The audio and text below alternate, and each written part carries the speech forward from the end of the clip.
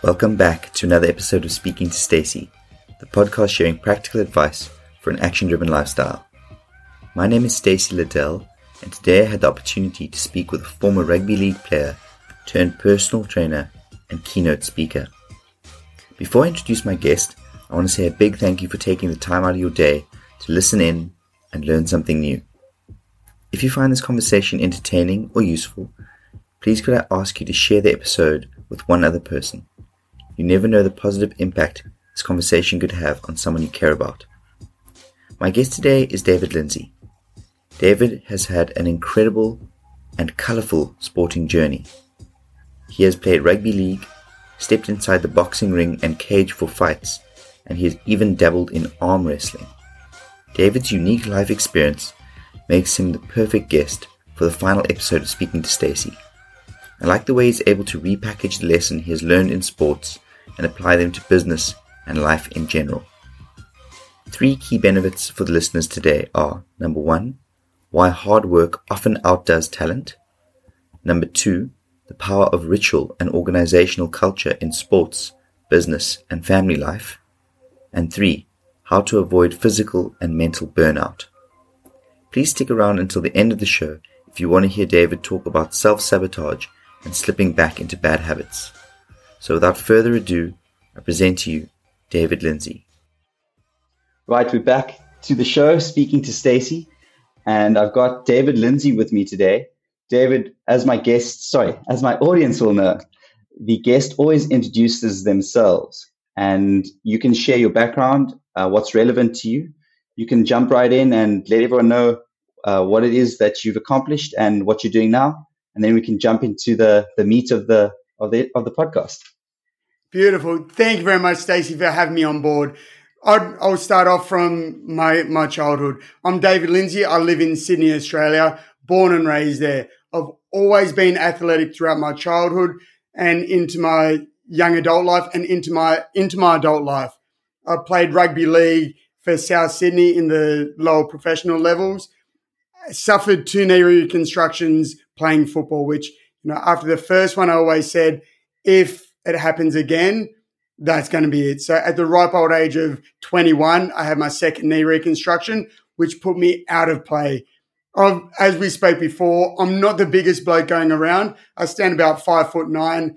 But when I was playing rugby league, I got up to 95 kilos, playing hooker in amongst all these big bopping guys. I learned so many lessons from playing rugby league. But from that, I'm a competitive guy. And a bloke came up to me, and being so big for my size, a guy came up and asked me about arm wrestling. And he goes, "Do you do arm wrestling?" And I go, "Well, not really, with mates I muck around." And he asked me how I go. And I go, "When we do it for drinks, they buy me the drinks. I don't have to worry about buying them drinks." So he gave me his card and I got into arm wrestling. And it's all about the competition. And that's served me after sports as well into life. But I was on my way to going to some professional arm wrestling tournaments over in the States. Me and my girlfriend at the time, which luckily for me, she hung around. She's my wife now. We were in Corfu, Greece, and I snapped my arm doing arm wrestling. So going from being an athlete, being a trainer, I worked in gyms, I managed gyms, I was a personal trainer. I went to not being able to do any of that because when I came back to Australia, my arm went paralyzed and I thought my world was taken out from underneath me. Who's going to want a trainer that can't use their arm? Who's going to want an athlete that can't use their arm? Everything in life that I worked up to at that point was gone. And so it was about 2 or 3 days. I got a nerve conduction study where they put needles in your arm, and the lady actually turned around and said, "Looks like the nerves are shriveled up and dying." "I'm sorry, David." And I went down in a spiral. Luckily, I've got a great support network around me. And it was about 3 days where I was down in the dumps. And then I just snapped out of it. And I thought, I've overcome all these obstacles in my life. What's a broken bone going to do? How can I let that stop me? And eventually, after 4 months, I got movement back. And I was so excited with that. But then my mind started going, what can I do now? And I remember seeing a Kung Fu school when I did my Cert 3, Cert 4 personal training. And I went, man, the competitive juices are still flowing. So I went up and I joined the Kung Fu school. Like with everyone, you start off as a white belt. So I did Kung Fu, Jiu-Jitsu, Brazilian Jiu-Jitsu, kickboxing, Muay Thai, and wrestling. And the passion for competition came back. And I eventually got into MMA or cage fighting, if people aren't sure what that is. And also had a few professional fights with that and a couple of professional boxing matches. And really, that's another pivotal point, was meeting my wrestling coach, because he goes, David, you got so much more to offer than just fighting. You've got so much more to offer than just your sports. He goes, look at the boys around you. And at this point, I was 65, 70 kilos. That was the fight divisions that I was fighting in. But these guys were 100, 110, 115 kilos. And he goes, David, you're the boss. You're the leader here besides coach. And I looked at it and I go, yeah, they're hanging off every word I say. So what I did was I transitioned again from fighting, and I saw gaps in the corporate world. And I thought, why can't I take the lessons from sports and bring that into the corporate world? And that's where my 5 steps towards improved vitality keynote speaking came from. And it's enabled me to go up and down the east coast of Australia. I was in the process of going full time with speaking in 2020, and then it hit the world. COVID hit everything, and it all got flipped upside down. But there's also benefits to come from that. Like, I wouldn't be speaking to you if it wasn't for the situation of COVID. I've been able to speak around the world, all from the comfort of my home in Sydney, Australia, and continue to do so. I love doing face-to-face conferences, but this is a great second place. So that's where I'm at the moment. Wow, that is a very, very colorful past. So I'm sure we'll have a lot to speak about. Plenty of lessons from that. Yeah. I was interested to know your insights. What is the difference, do you think, with someone like yourself, where you turned around after a few days of feeling down in the dumps after breaking your arm and sort of came back with a positive mindset, versus the person who breaks their arm and gives up? I mean, obviously, from your perspective, you're living from the one side of the coin. Do you have, in your experiences, your life experiences, and the people that you've spoken to and the experiences that you've had, is there an understanding that you have why some people give up and why some people don't? Yeah, I think it's because of my childhood, being a small guy, and I've got an older brother and a younger sister. And because my older brother is like 18 months older than me, we always got put in the same team. So I was always playing against people that were bigger, that were faster, that were stronger. But yeah, I was always competitive. So it's that mindset that it doesn't matter if they're bigger than me. I'm still going to beat them. It doesn't matter if I've got an injury. I'm still going to beat it. So it's that mindset. And my wife as well, she had a terrible, terrible accident back when our daughter was 7 months old, and she shattered her leg. She had a motorbike accident, and people were asking us basically that exact question. How can you be so happy, like, when all this has happened? And you do have your up times, you do have your down times, but you just can't stay in those down times. It comes to mindset. Like I mentioned with COVID the last 2 or 3 years, you can sit in a corner and you can cry about what's going on, or you can get up, look at what's facing you and deal with it. You know, we're all in the same boat with that. Everywhere got locked down. So it's the same as with my arm. Yes, I could have sat there and cried, poor me, poor me. But really, the rest of the world keeps moving forward. I have to keep running to not just keep up with them, but I'm there to get in front. I'm there to get in front and stay in front as well. So yeah, it's that mindset that I've had ever since I was a kid. But the great thing with the mindset is it can be trained. It can, with neuroplasticity, with the growth mindset compared to the fixed mindset, there's studies that show that you can change. You can learn new things. You can change your mindset. And that's what it all comes down to. Got you, 100%. I was just interested to get your perspective, because I'm someone who, like you, believes that you can change your mindset and that you can decide to have a fixed mindset, or you can decide to have a growth mindset. 100%. And yeah, and it's not always easy. And obviously some people have extremely difficult situations to deal with. The easy way out is often to give up and not to try pushing through. So I do understand why some people can't make it, whereas other people do. Yeah, I mean, I just, from a personal point of view, as my listeners will know, I've had a few ups and downs in my life. It's funny that you mentioned the fact that you said you're the middle child, right? Yeah, middle child, yeah. Yeah, I am as well. The neglected middle child. And I'm also, as my friends will know, I'm a small guy in terms of height. You said you're 5'9". I'm about 5'7". Now that whenever I reflect back on my life, I did have a lot of sort of teasing about my height and about my size growing up. But my parents were very much of the whole sticks and stones mindset. Like, sticks and stones can break my bones, but words can never harm me. That's sort of like old school philosophy. Nowadays, I think that's kind of like frowned upon. So I think for me, my disadvantages hardened my resilience and my mindset the same way that it seems yours did, which is very interesting. Yeah, very much so, because and going along those lines, that's when you learn more about yourself.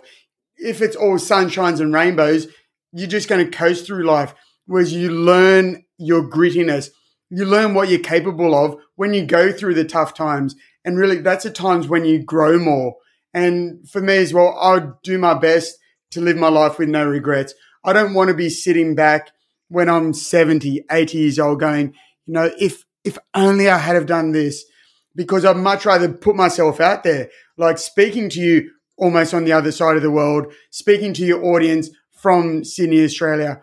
It's, if you had have asked me that when I was 12 or 13 years old, I was super shy back then. But now I know that, you have to get uncomfortable. But then, and that's with wrestling. Wrestling is the art of getting comfortable, being uncomfortable. And I take so many life lessons from wrestling into the real world, into my working life, into my family life. That's great insight. I think that a couple of the things there that you said that I can kind of riff off on is the whole grittiness aspect. I can't remember if it was a book or a journal article I was reading about this. I'm sure you're aware of this as well. There is very little difference between people who have IQs of 110 and higher in terms of their probability of getting success in life. The difference between the successful person with what is called a high IQ tends to be grittiness, persistence, and hard work.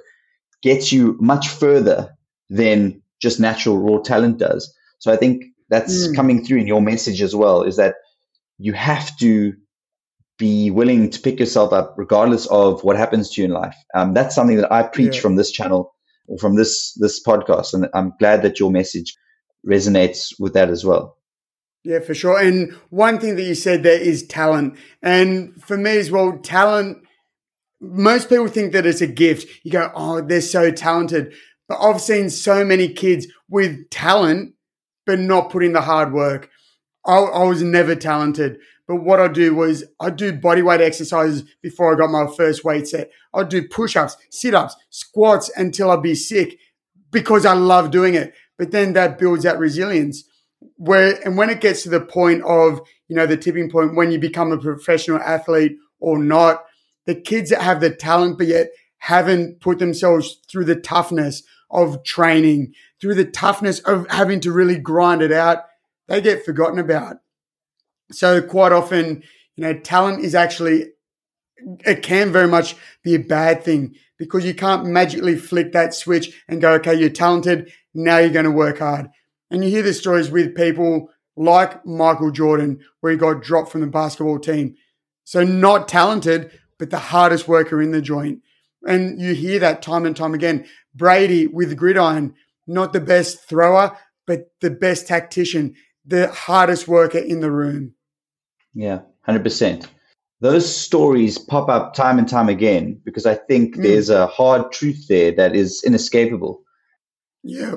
It's just I think like one of those laws of nature that if you're going to put in the hard work, it's going to pay back in Mm. some shape or form. Yeah. And I think that's a great thing as well, because that is a great way to weed out the people that really, really want it, as opposed to people that think it's just a hobby and yeah, I'll turn up when I want. It's a great leveling pitch. Yeah, and it's something that we spoke about a little bit beforehand, talking about sports, especially combat sports. You can't really hide on the sports Mm. field. Once you're out there, there's no Yeah. there's no hiding. There's no escaping from the critics. And if you don't put in the hard work consistently, eventually you're going to get caught out and replaced. It's so competitive at that level Yeah. that there's 10, 20, 30 guys just as good as you waiting to Mm. take your place. Yeah. All for that one position. It's something that you mentioned was that hard work and grit and the difference between the talented guy and the untalented guy.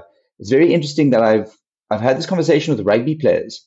A lot of them say towards the back end of their careers, they really started taking their training and their dieting and their off the field life a lot more seriously. Recovery.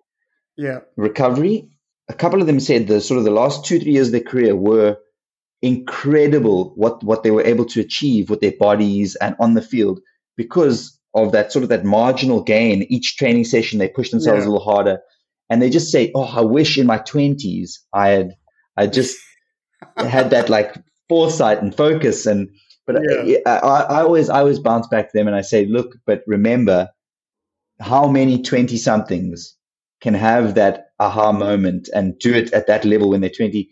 There's also a Yeah. maturity factor that comes in that when you're a bit older, I think you do start to see life a bit differently and start respecting things that 100%. you didn't see when you were in your 20s. Mm.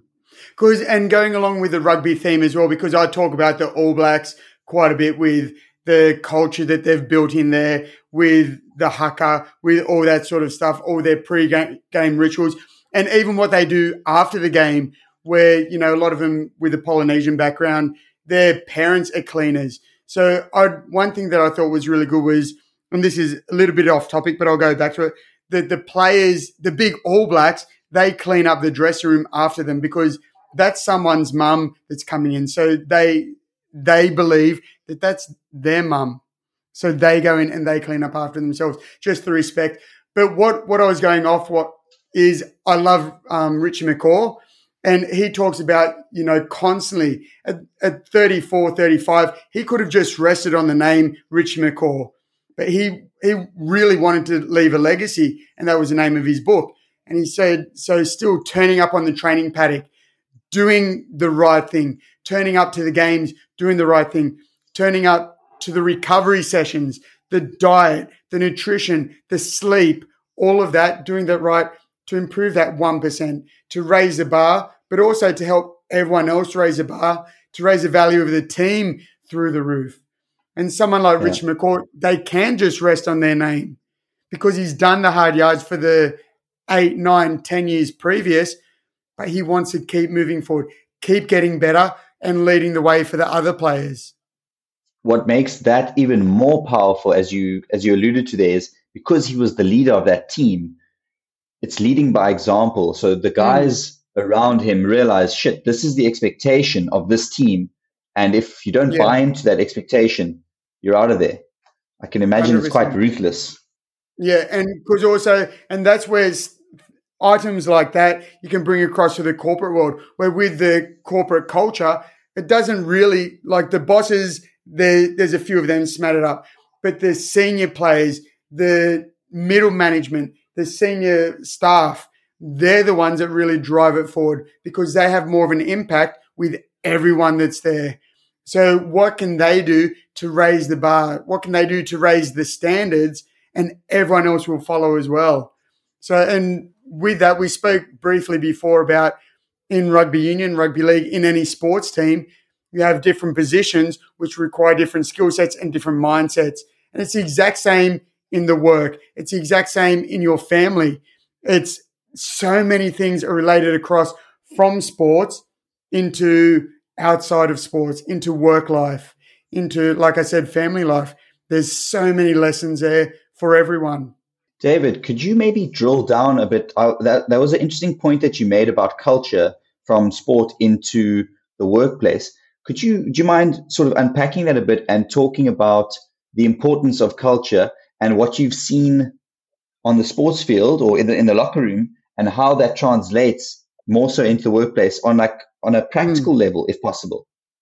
Yeah, 1,000%. Like I said earlier, I played for the lower grades in South Sydney, and we had a team that it wasn't the best team by any means, but because we'd train so hard, we'd socialize, we'd do all of this stuff together, we had that bond, and that bond was unbreakable. And we actually won the competition with that team, with players that went on to play for Australia.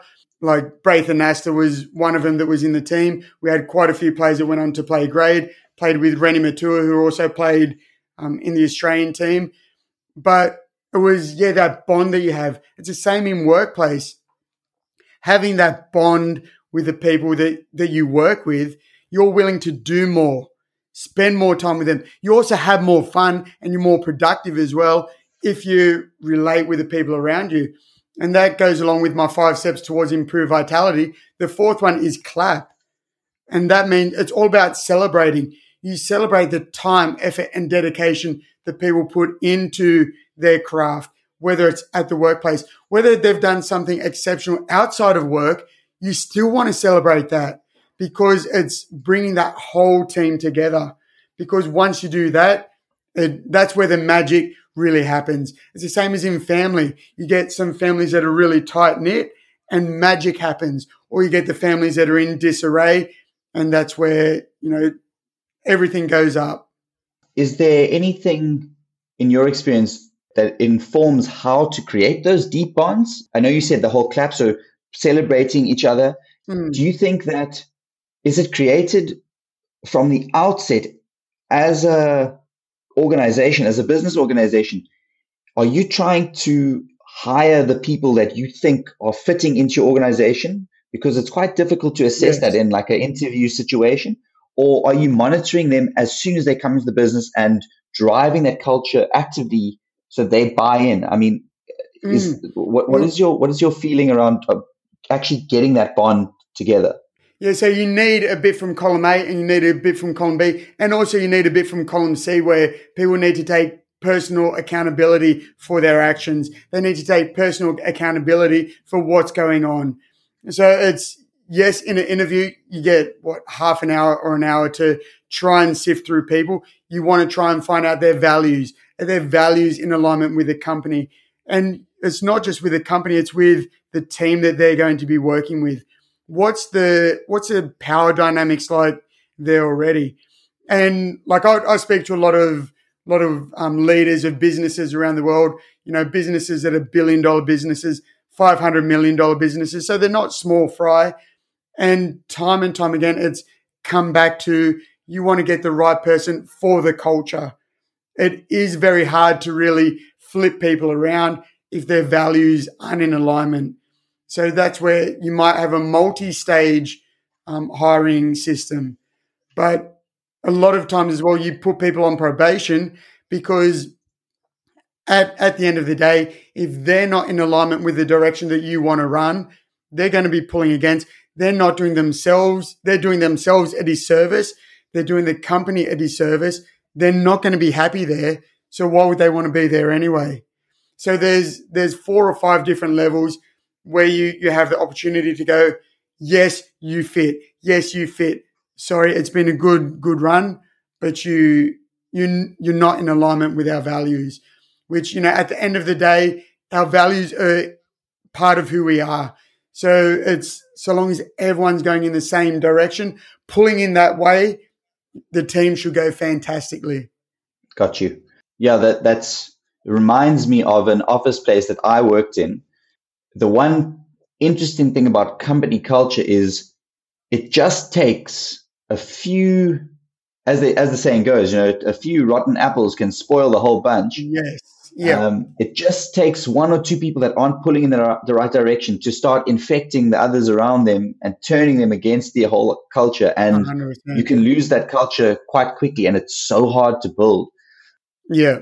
Yes, so that's a good point in making sure that you establish the right team members in the right positions. Okay, that's Yeah. awesome. And you have constant reminders as well of what the company values are. And then independently, what the team values are, what you individually, what your values are. Because in my talk as well, I talk about the power of music, the power of posture and stuff like that, to get you pumped up and excited, and how you can have that working for you with that positivity. You get a couple of people coming in with the music, they've just got this energy that's exuding from them. And then 1 becomes 2, becomes 4, becomes 8. And then you get that tipping point where it's the majority. So that's working for you. But as you said, it can also work against you. You can have 1 negative person, becomes 2 negative people, becomes 4. And then before you know it, that ruins all of the hard work that you put in over the last 18 months, 2 years, 5 years, 10 years, building up that culture. And I actually saw a brilliant post on LinkedIn where it was basically, it doesn't matter how good someone is, if they're not in alignment with the culture and they're negative, you want to get rid of them, because they may be the best in the world, but they're not the best in the world for you. They're not the best in the world for your company or their fellow employees as well. That's a theme that's popped up time and time again on this podcast, is that idea of alignment in a team, in your family, in your relationships. You have to have alignment. Otherwise, at the end of the day, something is going to break, or something is going to go wrong, or someone is going to get hurt, depending on the situation. Yeah, I fully agree with that alignment principle. Another thing that you touched on, David, was that aspect of ritual in teams. Yeah. And I think that also kind of goes hand in hand with culture, because I think if you have rituals that everyone does together, it builds that closeness, that togetherness, that shared group identity in a way. So you mentioned a bit about the All Blacks. Is there specific stuff that you've taken away from the sports ground, the sports field, into the business world of using rituals? I think you kind of mentioned there with music and with getting people fired up. What other examples do you have of rituals and bringing ritual into the workplace? Yeah, so with that, it's most like I love using doorways as well, because doorway is from outside to in. It's from not work to work. And like I use door frames, and I'd almost like do a bow as I go in and bow as I go out. I think that might also be from my martial arts background as well. And with that, like I said, utilizing music. But then I was speaking to some salespeople, a week or two ago, and they were going, "Oh, but we do this and this," and you could see that their posture was down. And like I said, when I do all this sort of stuff, I do it always standing, because I'm concentrating on posture, because I know that the power that comes through posture. But they were sort of all bent down, and I said, "Okay, let's get up and let's just jump around a little bit." So as a team, let's get up. So you're getting some physical movement going, which instantly breaks their state. And then what I do is I take some stuff from the haka, and it's just like a power move. Tony Robbins does it at his seminars as well. I used to do it before fights. I do it before I go on a stage to speak in front of an audience. And I stand up, I shake around, and then I stand tall, and then I slap my thighs, and then I let them all my So what I do is I get the sales team to stand up, jump around. They do that. They do their power move, and then they'd high five each other.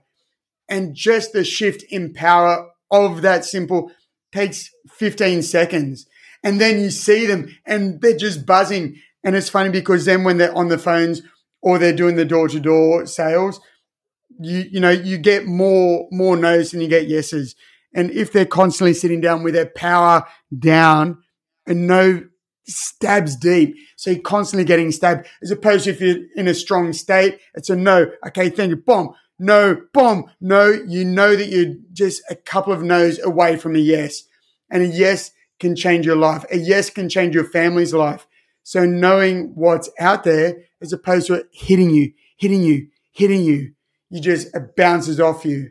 And that's from one simple thing that takes, like I said, 15 seconds. Easy. Yeah, that's so interesting because I've not done a lot of research about this, but I've seen someone like Jordan Peterson, for example, talks about how your posture, if you are hunched over, is a sign of, you're giving up, you're withdrawing, you're pulling away, you're not confident. Whereas if you stand up with your shoulders back, your chest out, it's a sign of confidence. It's a sign of power, as you said. And just that physical change drives mindset change. Yeah. Because like they say, the emotion is led by motion. So the way that you sit, the way that you stand influences the way that you feel, therefore the way that you act. And I actually talk about that because it's funny. I say, I go, you sit slumpy and you feel slumpy. And then it's funny when you look in the audience, how many people go from that slumpy slouch position to sitting tall. Because then you walk and the action that you did as well when you hunched over was your hands naturally come forward because you're scared, you're protecting your organs. So that's what that is. Because you don't have the confidence, you can protect yourself. If I'm up there and I'm brash and everything follows off the suit of that. Like they say, you can't hold two opposing views in your mind. So you can't be both happy and sad at the same time. You can't be both powerful and weak. You can't be confident and not confident at the same time. So it's about finding that confidence, finding that power, and having all of that working for you instead of against you. Got you. Yeah, 100% agree with that. I've got a very funny story actually about something like this. So I played rugby union in high school. We had a game against a team that was traditionally known to be very strong. Well, they are traditionally a very good rugby side. This is in high school. So for the listeners that don't know, I played rugby in South Africa, and rugby is a massive sport in South Africa. And in the Western Cape, where I grew up, we have what they call Afrikaans schools. And I'm sure the Australians and the New Zealanders will know all about Afrikaans rugby players, the famous guys like Bakkie Spuita and Osturant and people like that. So we would play against, we were traditionally sort of English-speaking schools, and we'd go and we'd play against these Afrikaans schools based out in a little bit outside of the cities, a little bit more rural. And these guys are always physically much more developed than we were, very, very dominant in the contact. So it was always, we'd always have to have a very different game planning. We like to throw the ball around and sort of tire them out and run circles around. And that was our strategy. And so, my dad swears by this. So they line up and run through a tunnel of their school. So their school lines up and creates a tunnel for them to run through to get them all hyped up. Yes, to get them all hyped up when they run on the field. For our side, our school sits on the stand and waits for us, and we run underneath the rugby poles by ourselves. We come on and they cheer us on. That's just how our school has always done it. And obviously the away side always runs on first. You give them the floor to run on first because you're the guest. You show them respect. And as their captain exited their human tunnel, he must have caught the foot of one of the supporters in the tunnel, and he tripped. And he basically face planted as he ran out of the tunnel, and his teammates kind of dodged and had to run around him. And my dad swears that moment already put them in the wrong headspace. Instead of feeling all pumped up and powerful coming out of that tunnel, that captain felt like an idiot. He'd just fallen in front of everybody. And we smashed them. We broke a record against them. No one has broken that record to this day. And it wasn't because they were a bad side or that we were excellent. I think, honestly, so that happened. He tripped. And then we had the kickoff. We kicked off. And that same captain caught the ball. And our front ranker, our prop, smoked him like huge hit. And from there, it was just downhill for them. And I honestly, my dad swears to this day that it's the consequence of him tripping and then getting smashed off the kickoff that their team just kind of fell apart because they lost confidence in those two moments. Yeah, because especially with it being the captain, the top dog of the team as well, for those two instances to happen, well then, it's like the keystone, the top of bridges, Yeah, you get rid of the yeah. keystone and they collapse. Everything collapses. Yeah, and if I remember correctly, he was regarded as a very good rugby player amongst the province, like for the provincial setup. So I think Yeah. he was seen as a good player. And when those kind of things happen, yeah, it can cascade, as you said. And it didn't help that he also, I'm not sure if you remember. Do you remember I think they're called the F50 Adidas boots? They were like very, very shiny. They were like Lumo green. He was wearing Lumo green boots as well. So you could Yes, I do spot remember him from them. a Yeah, mile the away. bright green, yeah. Yeah. Oh, Yeah. So terrible. terrible. Couldn't miss Like, yeah, them. just couldn't miss him. And like, yeah, so he couldn't hide because he was like the only guy wearing those like shiny boots. And yeah, it's just interesting how, I don't know if it's true, but I mean, as I said, my dad swears by it. Like he reckons that was the Yeah. shattered their confidence and just broke their team Yeah. from the get go. And the mindset, and that's The where, mindset. so much stuff from sports. Like you can, like you said, it's a cascade effect. 1, 2, 3, boom, boom, boom, and then the entire team is broken. It's the same as in the workplace. It's if you don't have that resilience, and it's 1, 2, like it's just like a 1, 2, 1, 2, 3 combination in boxing. 1, 2, 3, you're out cold because of the mindset, as opposed to you might get hit once, but the 2 and the 3 is coming, so you can block and roll with it. Again, it's that mindset. It's because you've been there before, because you've gone through, like we mentioned early on, through the tough times. You've learned systems and strategies to deal with times when they go a bit belly up. It really is fascinating how having conversations with people like yourself, how the closeness of the two worlds of sports and business are actually so similar. I would love to actually sit down with someone who's from the military and see if there's a crossover between sports and the military. I'm sure there must be. It must be. I mean, 100% there is. Like, because I've got that from. That's one of my Sorry favorite for the books. listeners. I was just holding up a book, Extreme Ownership by Jocko Willink. Yeah. Like I love One of him, my and there's so favorite many crossovers from military to sport, military to business. Because I've got Hal Moore, who's another military guy. I've got one of his books on leadership as well.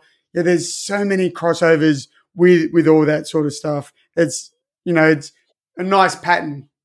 They do call the military the teams for a reason, I guess. It's that same analogy with sports. It's a team. And same thing, they have their own unique positions. Like you might have 4 people that are on a cannon, but they don't all do all the same thing. You get one of them where he lifts it up. You get one of them that loads it. You get one of them that chocks the wheels. So they have to work as a unit, because if one doesn't do their job right, well, then the shell is going to go off in the completely wrong direction and could potentially hurt your own guys. Yeah, that's fascinating. I wonder if we can transition a bit and talk a little bit about, we've spoken quite extensively about mindset and the importance of mindset. I know that one of the other things that you do is you talk about avoiding burnout. And that's also, again, something that is important in sports as well as in the business place, because if you burn out in the sports environment, you might not reach peak performance come match day. And the same thing for the workplace. If you're not at your highest level in the workplace and you've got a big project on or something and you burn out and you can't complete the work, you might, worst case scenario, you lose your job or you lose out on promotions. Or the business might shut down. Or the business might lose out. Yeah, 100%. So can you talk a bit about avoiding burnout and some of the processes and things that you go about doing to avoid that? Yeah, 100%. And this wasn't set up. This is another book that I'm reading, and it's called Sleep. Like it wasn't a setup, but because I have to do a lot of research on sleep, on napping for peak performance, because there's no point me going out speaking to companies about this and this, yet I don't have any evidence to back me up. So a lot of it is, yes, sleeping at night. Like I don't sleep 8 hours. I'll be up early tomorrow. I'll probably get about 6 hours sleep, but I do have naps during the day. And you'll see a lot of athletes have naps during the day, whereas people, the corporate people, they're just there at their computer for 8, 10, 12 hours a day in that poor posture. Whereas, and we all have our phones accessible with us 24/7, 365. So what can we do to have that time away? What can we do to prevent that burnout? So I love putting headphones on, putting on guided meditations for, like, while I'm at work. I do it for 24, 25 minutes. And it's quite specific with that because I don't want my sleep. I want it to be restful and recovering, but I don't want to go into the REM phase. Because if you go into the REM phase of sleep and you wake up, that's why you wake up groggy. So you want to have anywhere from 20 to 25 minutes, and then you wake up and you're refreshed. And when you sleep at home, most people's rooms are way too warm. You want them to be about 100%. 17, 18, 19 degrees. That's Celsius. I'm not sure what it is in Fahrenheit, but you want it to be a lot colder because that's what our body naturally does. Our body temperature drops, and that's what gets us into that sleep. And like I said, I don't have 8, 9 hours sleep because it's not length of sleep that you want either. It's quality of sleep. That's why people can sleep for 10, 11, 12 hours and wake up still feeling tired. So if it was just about length, you think you'd sleep for 15 hours and you'd be jumping out of the box. But people don't do that.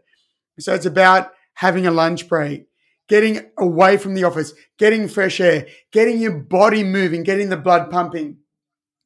Like rehydrating. You see that I'm constantly having water while I'm around because as a Western society, the majority of us are chronically dehydrated. And that's a simple way to increase your performance, increase your recovery, and increase your output. So it's just by hydrating. But yeah, I talk about getting away from work, having a 3-day weekend, having a 4-day weekend to really recover, using a technique it's actually called the Zingarnik effect, where people don't know what it is, but what it is, soap operas use it all the time. On a Friday afternoon, they have a car going off the edge of a cliff and, you don't know who's in the car. You don't know if they're going to survive. So it's opened a loop. So you're thinking about it all weekend. You can't do anything about it, but you're not allowing your mind to recover. And then on the Monday, it comes and it closes it down. What you can do at work for this, because I'm sure your listeners have had it where they've come home from work and they've gone, have I answered all the emails? Have I done this? Have I done that? And they can't worry about it until they get back at work.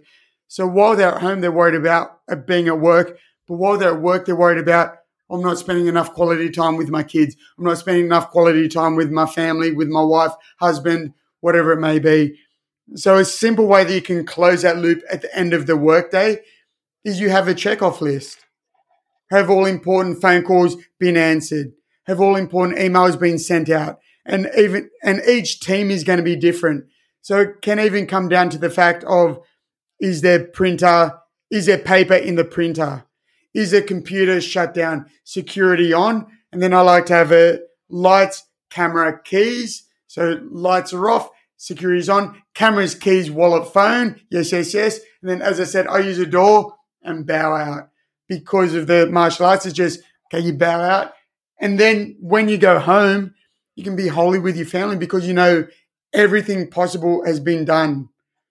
So it's like where, you might rush out the house to go to the shops and go, did I lock the door? Did I turn the gas off? Did I do this? You're worried about it while you're shopping, but you can't do anything about it until you get home. And 95% of the time, you have locked the door. You've just done it on automatic pilot. 95% of the time, yes, you have turned the gas off, but you've done it on automatic pilot. So having that checkoff list is a conscious decision that you're doing to close that loop so that when you're at home, you can be at home. So that when you're at work, you can be fully present at work. The principles of David Allen's book, Get Things Done, that goes deep on closing those loops. Have you read it at all? Have you looked at this stuff? No, I'll have to read it though, because I saw you nodding along, and because most people haven't heard of stuff like that. I'll have to get that book and get onto it for sure. He's like I might be wrong on this, but I think he might be like the grandfather of the modern productivity movement. And his Okay. principles basically have informed most of the guys, the younger guys now on YouTube that are what they call like productivity hackers and stuff. They draw on basically all of his stuff, and I think they've upgraded it. They've made some of it better. But yeah, Yeah. his stuff is incredible. Go! You definitely have to read his book and check out his podcasts. Oh, He will do talks for about sure. he's got like a whole system where it's capture. So everything that comes in, he captures it, and then that opens the loop, and then by putting it in a specific place, like deal with tomorrow or deal with later today, that closes off the loop because your brain knows, okay, cool. I'm only getting back to that tomorrow. I don't have to worry about it Yeah. for the rest of the day. Yeah.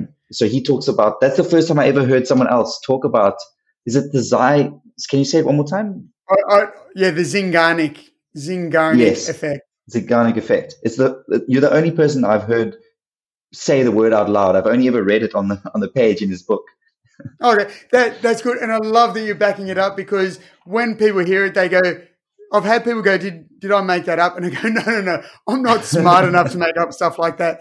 So I do a lot of reading in order to make my talks more, give more meat to it, give value, because that's what it's all about. Like this podcast, it's about giving value.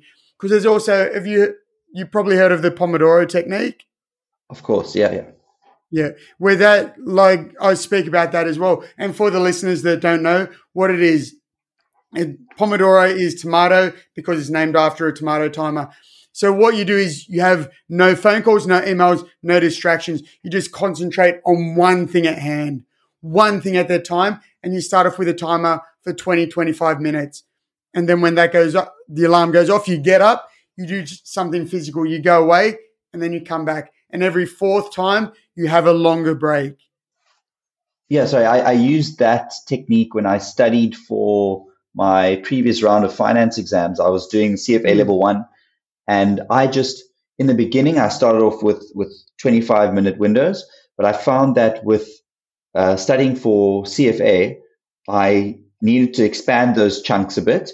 So Mm. I moved my windows I eventually got to about 50 minutes at a time, and then I'd take a 10-minute Yeah, break.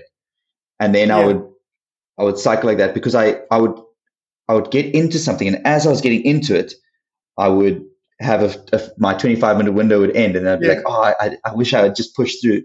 yeah, But starting with 25 minutes was vital yes.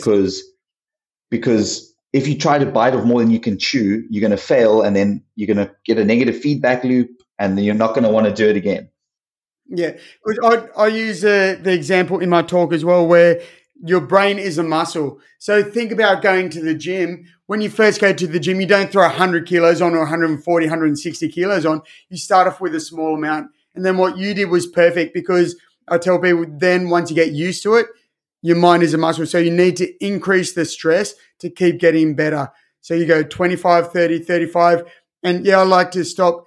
And it's at 45, 50 minutes is the maximum because the magic number is once you get to 1 hour becomes 2, becomes 4, and then you're back doing 12, 14 hours without a break. So that's why, I sort of stop it around that 45, 50 minutes. And you also want it to be a mental sprint. It's not Yes. just coasting along. It's you get in and you get it done and then you get out. Yeah, I think that's for me in the beginning. That was the hardest thing, was trying to really shove myself into my work as hard as possible, rather Mm. than just kind of, as you said, because prior to that, I had just been like, okay, cool, I'm going to block out 4 hours or 3 hours to study, and then just kind of float through that 3 hours doing reading here, doing a bit of questions. And it's like, it's so unproductive because Yeah. there's no real purpose, there's no real focus to that session. And when I went to the Pomodoro technique, I almost got a little bit, not anxious, but when I knew the time was running out, I'm like, Yeah. oh, You I want need to to keep squeeze going, as need to push, much need to in push, as need you to push. can. Yeah, it's like tricking the brain into thinking that the deadline is coming. Yeah. Yeah, Yeah, because it's deadlines incredible. work brilliantly for everything. That's why I tell people, whether it's in business, like business, in fighting, in anything like that, especially with fighting, that you have to be on weight by that point. So you do whatever you can. In business, give yourself deadlines and give yourself penalties if you don't do it, so it doesn't just become something that it'll get done in the future. Give it a definite deadline. Like you said, that's a little trick that you can play on your mind to increase your productivity. Yeah, I think, have you heard of the Parkinson's law? I believe that's sort of his belief that the activity will fill the space that you allow time to do it. So if you give yourself 2 weeks, you'll do that task with a 2-week deadline, but you would be able to complete the same task in 10 days if you gave yourself a 10-day window. Yeah, I have heard of that. I just wasn't sure what the name was. Yeah, like with studying, you have 2 hours to do it. You can do that in an hour. You can do it in 50 minutes. But your mind fills up that gap. And it's a great thing to use. Yeah, 100%. It's a great thing to use. I wanted to ask you a bit more about the sleep situation. So for people who will say, okay, David, like, cool, napping is great, but I'm in the office in the middle of the day. I don't have a place to nap or whatever. Is there something else that, I know nothing can replace sleep. I'm like you. I preach about sleep, and some of my family members probably are rolling their eyes at me talking about sleep again. I'm a massive advocate of sleep. Look, I'm not a saint. I don't always get it right myself. Sometimes I stay up a bit late to do a bit of work. But like you said, it's not only about length, it's about quality as well. And I use this Whoop band to try and help me track my sleep and my recovery. So for those people that don't have the option to nap, you mentioned hydrating as well. What could you recommend to, because I think that most people in the Western world, you said they are not hydrated enough. I also think that they're not getting enough sleep. I think we have a sleep a pandemic. I think we have a global pandemic of lack of sleep. Yeah. So one thing that people can do that is say in an office, because that's where I do a lot of my speaking, is in the corporate world where people are at desks where they can't get away, and go, well, get outside, go for a walk, get some fresh air, because it's about getting the natural light, not all of this fake light, because that way we can get our circadian rhythms, get them going how they should be. So, and just getting some fresh air. Yeah, as I said, rehydrating. If there's a park near your work, because I don't know what it's like where you are, but in Sydney, there's parks everywhere. I sometimes go to a park, I put my headphones on. It may not be the full 24, 25 minutes, but it might be a 10 or 12-minute guided meditation. You'll be surprised how much you can get done with that, with your headphones on, and you just zone out for that 10 or 12 minutes. And then, walking to the park, getting some fresh air, hydrating there, eating some nutritious food as well. Don't become reliant upon the high fat, high sugar donuts. Don't become reliant upon, swizzling the coffee as well to get your buzz. That's what so many people do. And they get into this vicious cycle where I even know people where they take, the caffeine pills to wake up, and then they're so buzzy that they need to take sleeping tablets to go to sleep. So they're constantly messing around with everything and wonder why. Those are the people that burn out quickly.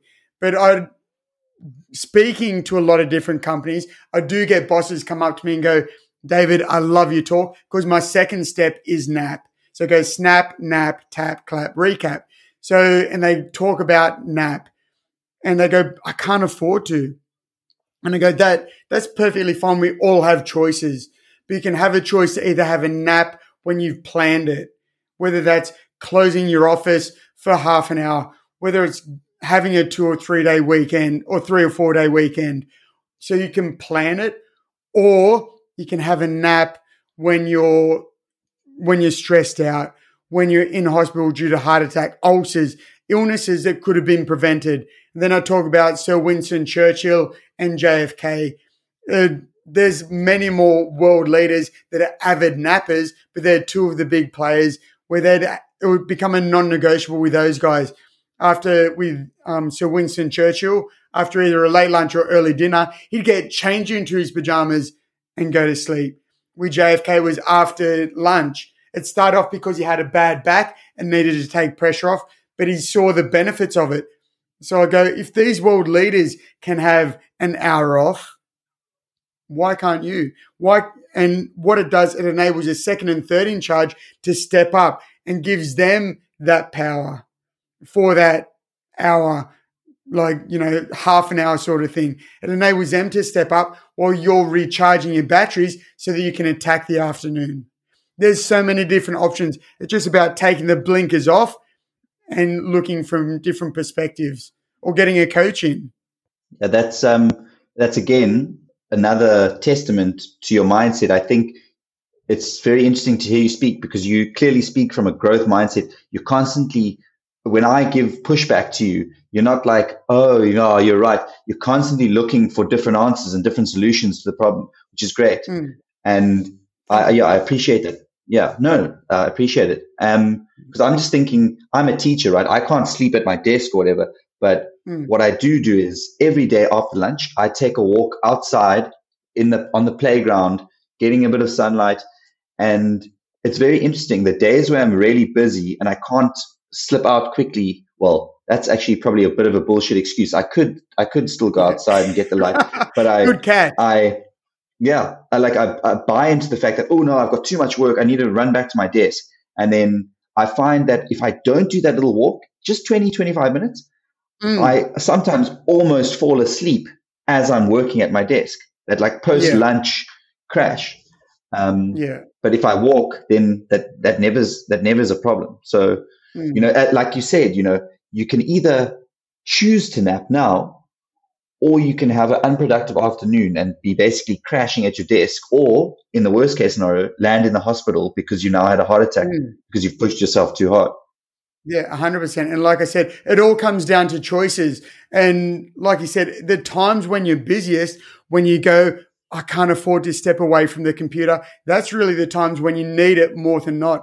Because not only does it energize you to enable you to be more productive in the afternoon instead of having the 2, 3, 4 p.m. slump, but what it does, that little time away, not only does it rejuvenate your body and your mind, it gives you time to come back fresh and maybe see things from a new perspective, get fresh air. As you said, the sunlight is a great medicine. I was trying to think of something you brought up earlier that really struck a note with me. It was something that I've also done recently that you mentioned, meditation. So I'm a big proponent of meditation. I do it in my mornings after I've had my shower. I then meditate, and I'd like to do it at the start of my day because I sometimes find that I don't have time otherwise to do it and sit in quiet. I prefer to meditate when it's quiet. I find that if I've got too much distraction and noise around me, it kind of pulls me out of where I want to go when I meditate. So I do mine in the morning. And then I've done a bit of research on it. And again, I could be wrong here. Maybe you'll know. If you do, that would be great. I heard somebody say that meditation, the state of your brain, it's even better than sleeping in some instances. Yeah, because it gets you like the delta and alpha wave cycle. So I kind of answered my question from what you said. You kind of answered it without me realizing it. You can, if you can't nap, you can try and add in some meditation, like you've said already, because that can invigorate the brain. I've sometimes had meditative states and then afterwards been completely revitalized, and it felt as if I had sleep. No. The max I do, the longest I'll do that is productive for me is about 20 minutes. I find if I go more than 20 minutes, I start to kind of lose my way a bit. Yeah. Yeah, like with training, it's something that, again, it's a skill that you build up over time. I'm no good at doing the silent meditation because there's so many different ones. I put my headphones on and just on YouTube, go to guided meditations because for me as well, it has the same effect, what they're doing. And I also use it at night. If I have so much stuff going through my head, I'll put on some of them. There's one of them, Paul McKenna, where I just love the bassness of his voice. But because you're concentrating on what they're saying, it really quietens your mind, and then it enables you to get off to sleep quicker and also a better quality of sleep as well, without needing Yeah. to take tablets, without needing to take all those silly sort of things. So we've spoken a bit about mindset. We've spoken about the burnout. I wonder, as someone who's played team sports, rugby, and someone who's done solo sports like fighting, could you maybe speak a little bit about the benefits or the pros and the cons of team sports, the pros, the cons of the solo sport, what those two different backgrounds have given to you, and sort of how you bring that into the workplace? Yeah, for sure. The big thing, like I've already mentioned with, say, playing rugby league is I played hooker. I played that role exceptionally well. So I wasn't a halfback. I wasn't a front row. I wasn't a fullback because I know my role. Same as in business. An accountant has a different role and responsibility to someone that's front of house, that has a different role and responsibility to marketers, to all these different things.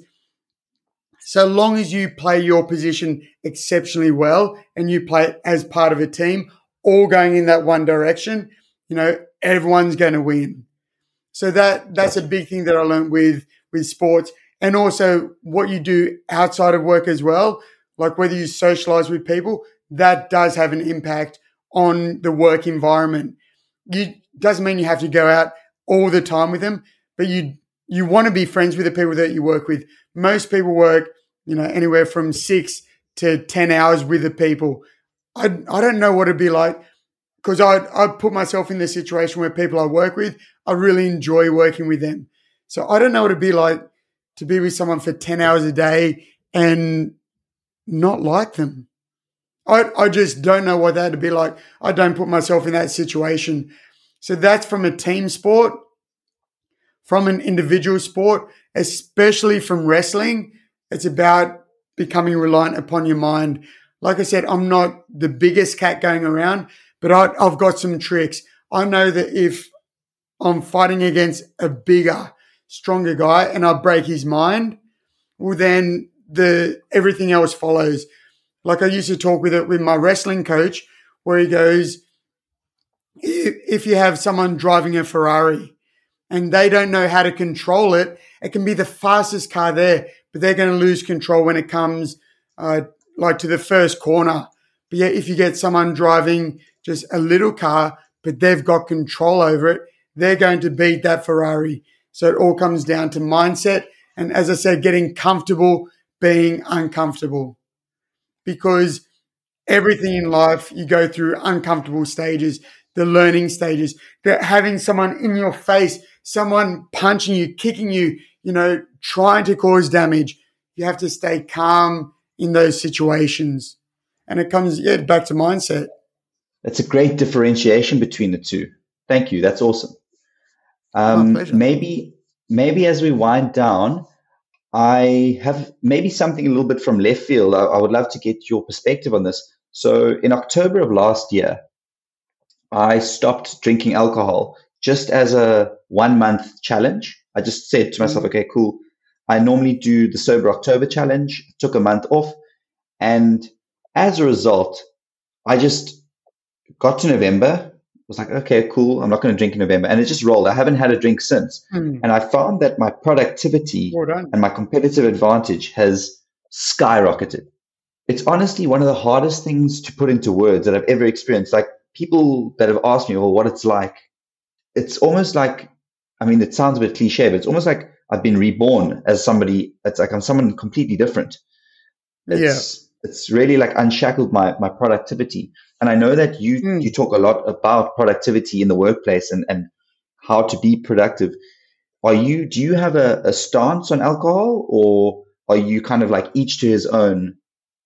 Oh, there's definite benefits to not having it, but you have to look at in the workplace. I'm not anyone's parent. Well, I'm a parent of my daughter. I'm not a parent of them. People have to take responsibility for their own actions. Like you said, you saw your productivity skyrocket. So it's like when people lose weight, when people get fitter, they get stronger.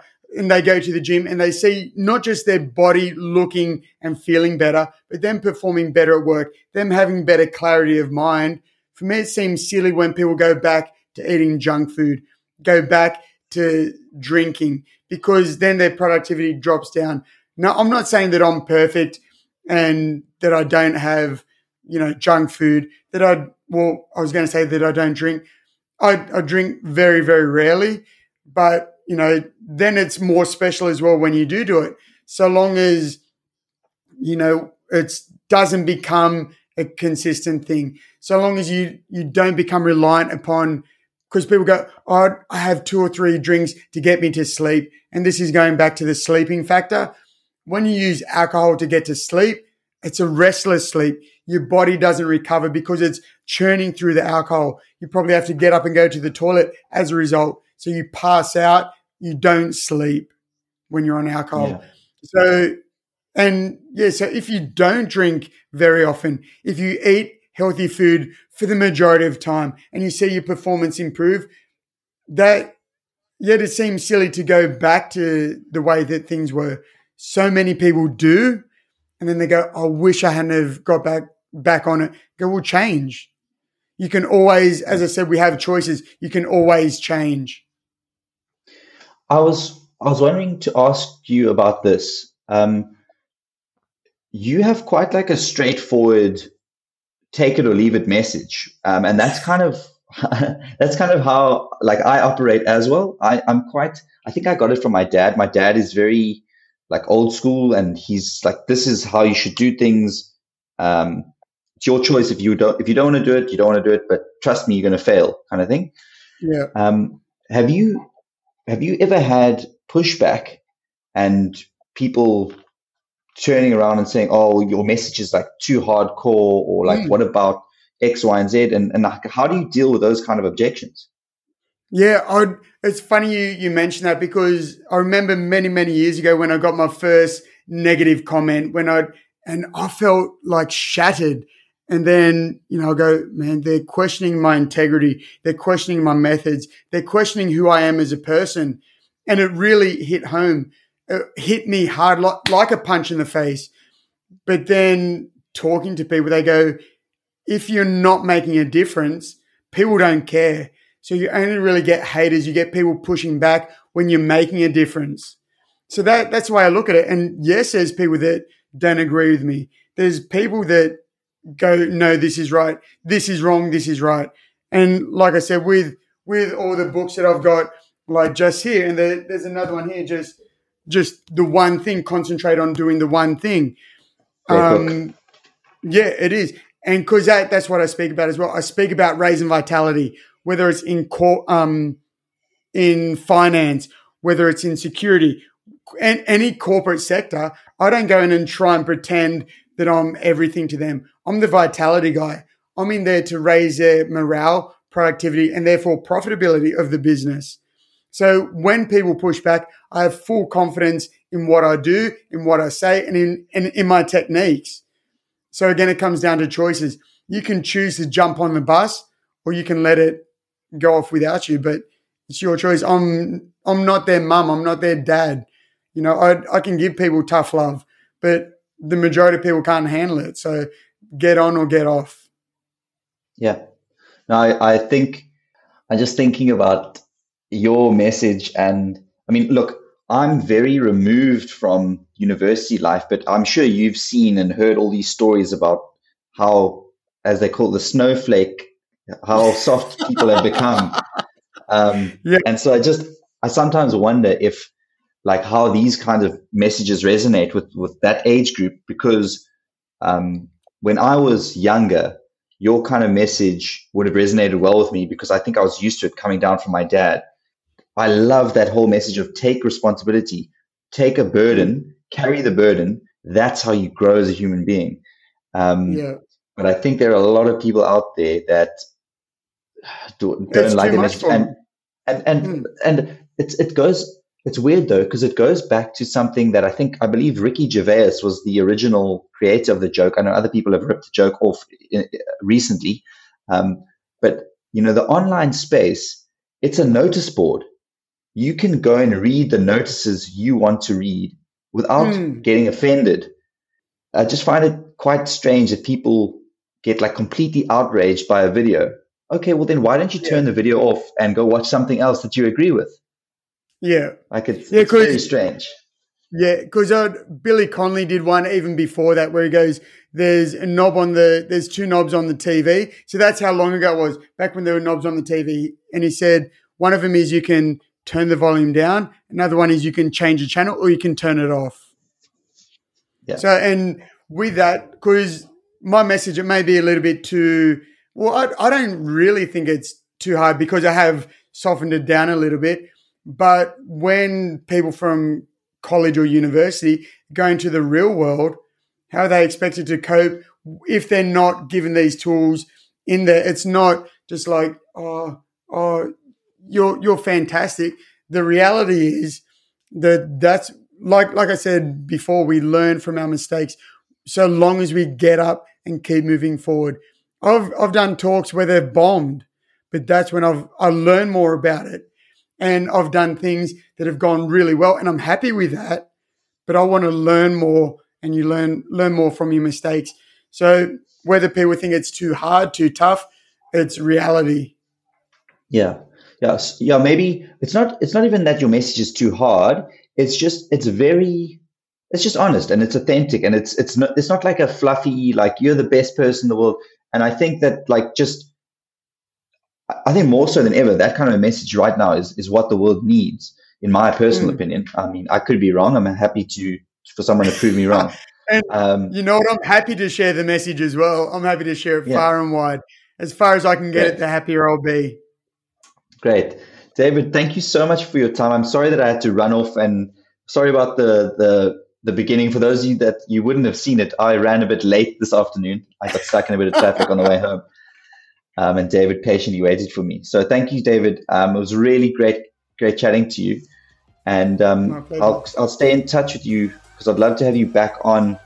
Would you like to share anything about where people can reach out to you, find you online, or read any of the stuff that you talk about?